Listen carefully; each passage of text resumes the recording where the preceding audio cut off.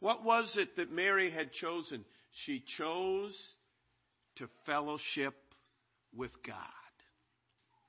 She chose to fellowship with Jesus. Mary had chosen the one thing that was needful. In the book of Revelation, there are messages to various churches in various areas. And in Revelation chapter 3 and verse 20, a verse that many people have heard, Jesus is saying, "Behold, I stand at the door and knock.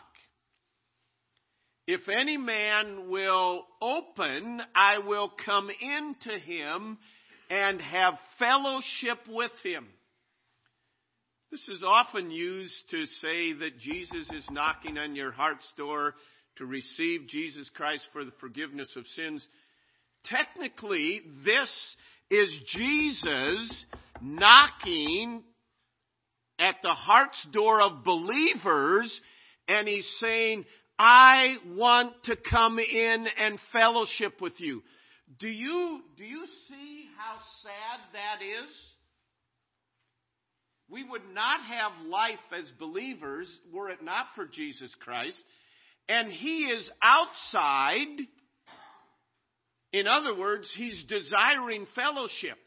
And he's offering. He says, if you invite me, if you'll spend time with me, I would be happy to come in and fellowship with you. I mean, this is Jesus Christ who gave his life for us and promises to keep us in the palm of his hand. You wouldn't think in a normal situation, you would think we would say, "I'm never going to let go of you. I want more of you." But he's saying, I have to stand and knock, and I'm waiting for people to open the door and say, "Will you come in?" And Jesus said to Mary, "This is one thing that will never be taken away from you." I mean, think of that. Everything else will be taken away from you. But the time that you spend with God will never be taken away from you. God does not want us to be experts in formulas or experts in knowing how to use his principles. He wants an intimate relationship with you and me. And you might be sitting here today saying, "He doesn't want to see me. I've failed him so miserably." No, he wants time with you.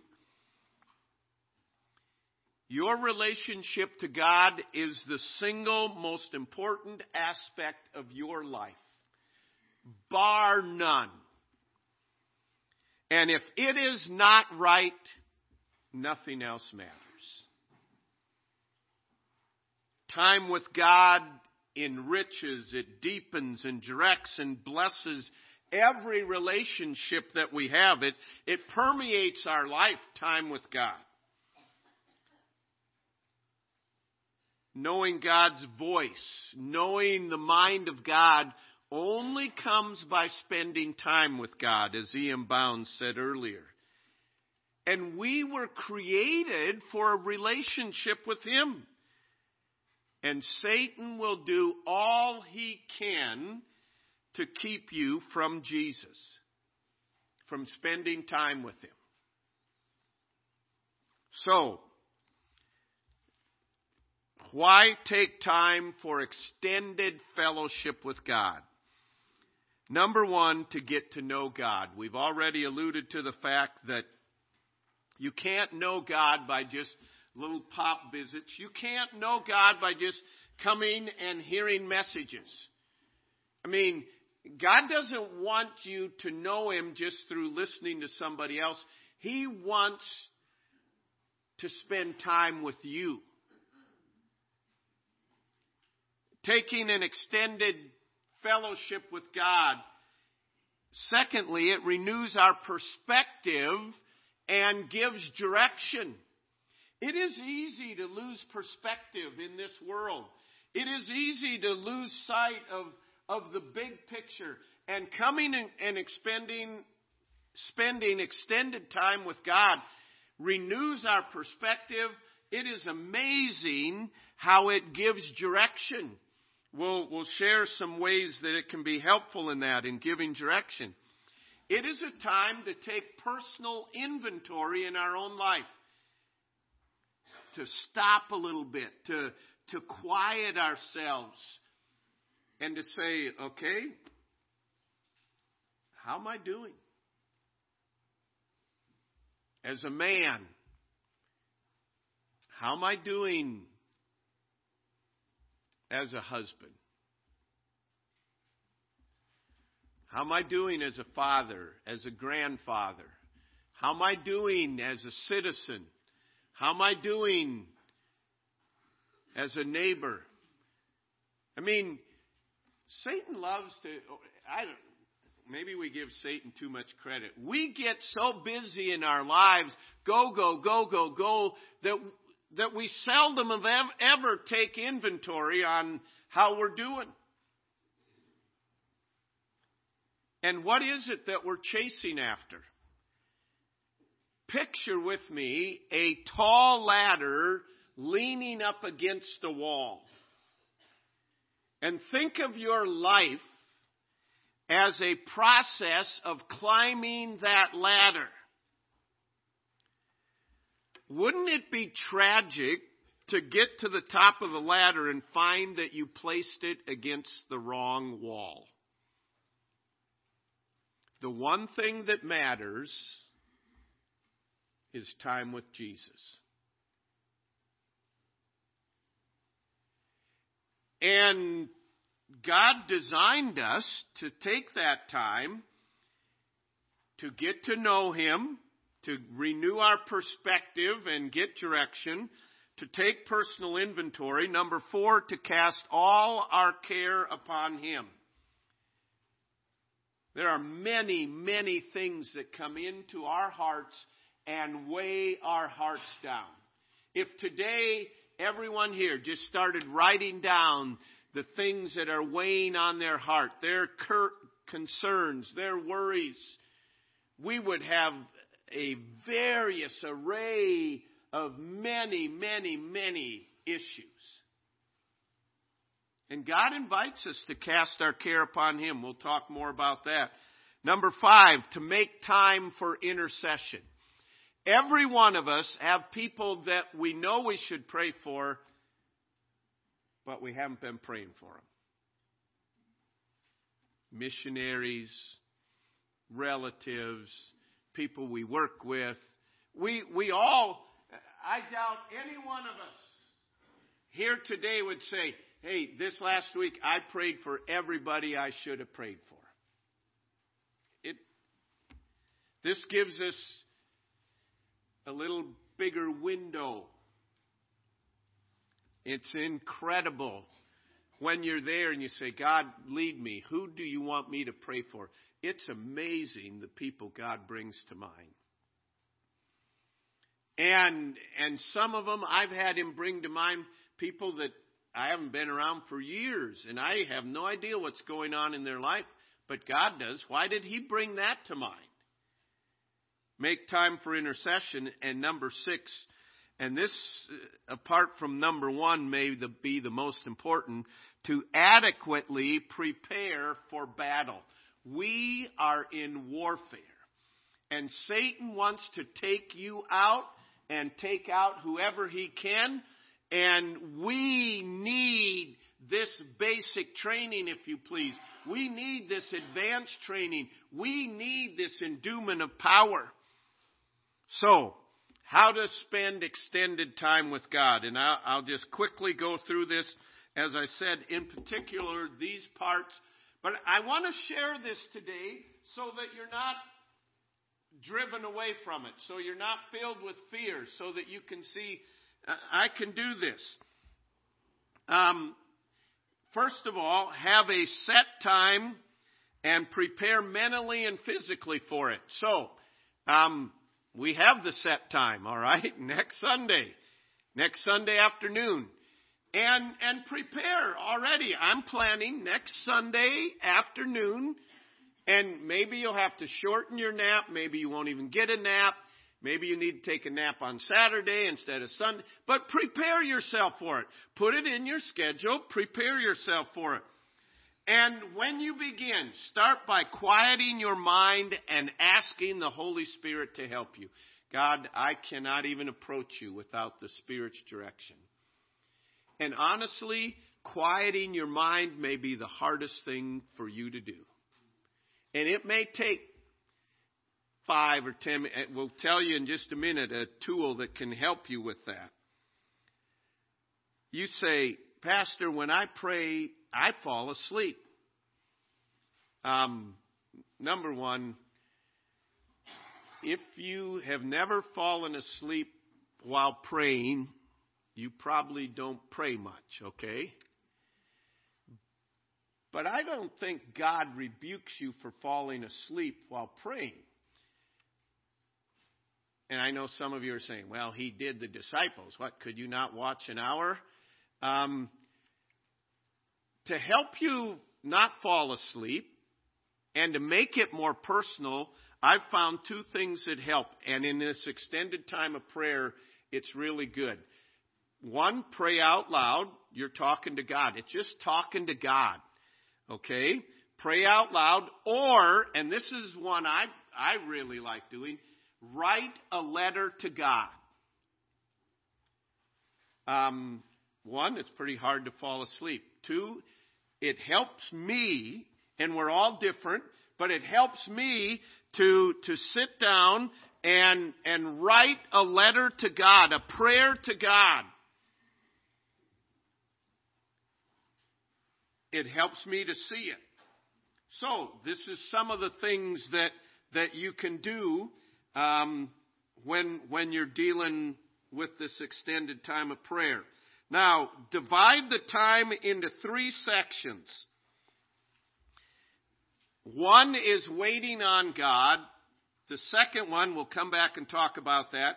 The second one is praying for others, and the third one is praying for yourself. In waiting on God, and we'll give you scripture. I'm not going to go through all these scriptures here today. We'll give you those next week. But they that wait upon the Lord shall renew their strength. They shall mount up with wings as eagles. They shall run and not be weary. They shall walk and not faint. I don't know anybody here today that doesn't want renewed strength. How does it come? By waiting on God. And so you read a passage like Psalm 139. It doesn't have to be Psalm 139. We're giving you this as a primer, so to speak. And you read that and you realize His presence and you go over that. Slowly go over it. You don't have, and thankfully, it's not like, man, I got to leave for work in 10 minutes. I got to get something from the Word. Here you've got 2.5, 3 hours. So I'm gonna let this saturate in me. So you read the Word to think about His presence. You read the Word to be cleansed. God, I want you to cleanse me. I want you to show me my sin. Search me and know me and try me and see if there be any wicked way. And you read the Word to worship God. Wow, God, you are great. You are awe-inspiring. You are incredible. So that's the part of waiting on God. And in sometimes when you do this may take a major part of your time with God. Or another time, it may not be the major part. Then you go in and you begin to pray for others. And those people that God's put on your heart, maybe you already had a prayer list, but you begin and you take time to pray for others. People that, as we said, you'd like to pray for, but you often find yourself not doing that. Then you pray for yourself to seek wisdom for important decisions, to seek power God, I cannot be the father I ought to be. I don't know what to do in this situation. God, I need wisdom. I need your power. And God, I need your blessing, and to cry out to God with the things on your heart. And to help you do that, we encourage you to make a worry list. Those that struggle with the word worry, we're not supposed to worry. I know we're not supposed to worry, but we do worry, right? So if worry is a hang-up for you, call it your concerns list, okay? And on this list everything that is bothering you or of concern to you. And honestly, when I do this, the first thing I do when I get in, I take a piece of paper and I write across the top, worry list. And you may be saying, I thought you said that you're supposed to first thing quiet your heart. I've got to get rid of some of these worries. So when I'm starting to quiet my heart and I think about something, I write it down on my worry list and I can leave it there. And all the time you're going through waiting on God, praying for others, some of these things that are concerning you will come up. Write them on your worry list. And honestly, as you start writing things down that concern you, you will be amazed how that list will grow. As you keep adding to that list, and then you come down to where you can pray about it, start out and pray about every item on that list. Now see, it may be you wrote down, I don't know whether to sell some cows or keep some cows. Oh, how spiritual is that? In everything by prayer. You're worried about it. You think about it. I don't know what to do with this business deal. Write it down. Then go back and pray about it. God, I need wisdom what to do with these cows. Or I need wisdom what to do with my vehicles. Do I fix this one? Do I put more money into it? Do I need to replace it? I mean, everything. There is nothing more practical than this. And you go down and you pray about it. And as you're praying about it, God may prompt you. You know, you had down there what to do with the vehicles. And God prompts you that, hey, go see so-and-so. He knows a lot about. Then you start another list, the to-do list. Okay, I need to go see so-and-so about my car. There will be some things there's nothing for you to do. But you're worried about it. You commit it to God. In all your ways, acknowledge Him, and He will direct your paths. So every prayer request that you pray about, there either will be one, something to do about it, or two, you commit it completely to God. Either way, you're committing it to God, and in some cases, God's going to say, now, this is the first step, what I want you to do. Then you go back to your to-do list when you're done or near the end of time, and you number those by priority. This is a number one priority. I need to do this.